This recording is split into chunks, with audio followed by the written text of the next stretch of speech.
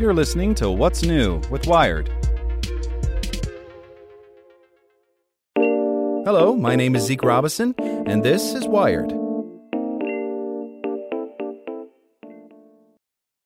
Earlier last week, Netflix did an uncanny thing. It released viewership statistics for global total hours watched. That's unlike what was previously released, when anything watched for at least 2 minutes counted as a view. With some 213 million subscribers, the move seemed bold, daring. But ultimately, releasing the numbers is Netflix's way of showing how relevant the streamer is in the pop culture conversation. It gives due credit to the people who create all the movies and TV shows people watch every day, and it provides a lens, albeit a somewhat fuzzy one, on what's happening culturally in the world. It's also practically a dare to other services to release their numbers too.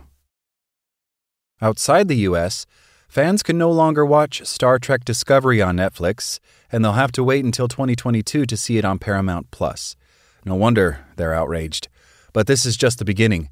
What's bad news for Discovery fans now is yet another glimpse of the increasingly muddled future of streaming. With each passing year, people are being asked to fork out more and more to access rival platforms. The average American household accesses 8 streaming and video-on-demand services in a given week, though that includes free catch-up services and websites like YouTube. In the UK, the average is nearer 6 to 7, and in mainland Europe, 5 to 6. With the flightiness of intellectual property, or IP owners, original content becomes more vital. In return, the future of beloved existing series on streaming services will be threatened. It seems only the fans will be left with a headache. And Netflix's Cowboy Bebop suffers both from being too literal and too unhinged. Announced in 2017, it was always going to be disappointing to fans of the original anime. There's no way around it. Live-action anime adaptations, generously put, have long failed to engineer the heart of their source anime. Not to mention how high the bar was set with the original. Yes, it is entertaining. Technically, it checks the boxes it needs to, but it just doesn't land.